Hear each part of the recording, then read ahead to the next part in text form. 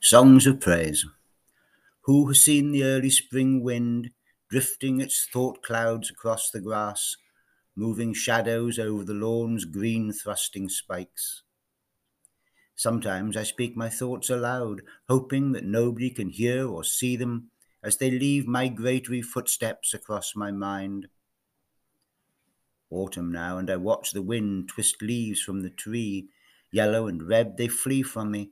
I do not understand their reluctance to stay, their urge to tear away and leave. The birds must leave, for they cannot bear the cold, cannot stay without food.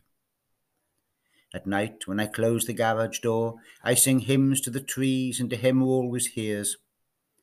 Each note forms like a pea in the pod of my throat and launches itself skywards, migrating upwards in a feathered flock that celebrates in songs. Words, migrant birds, their flight unplanned, will not stay still, will neither perch nor gather, nor feed from the outstretched hand.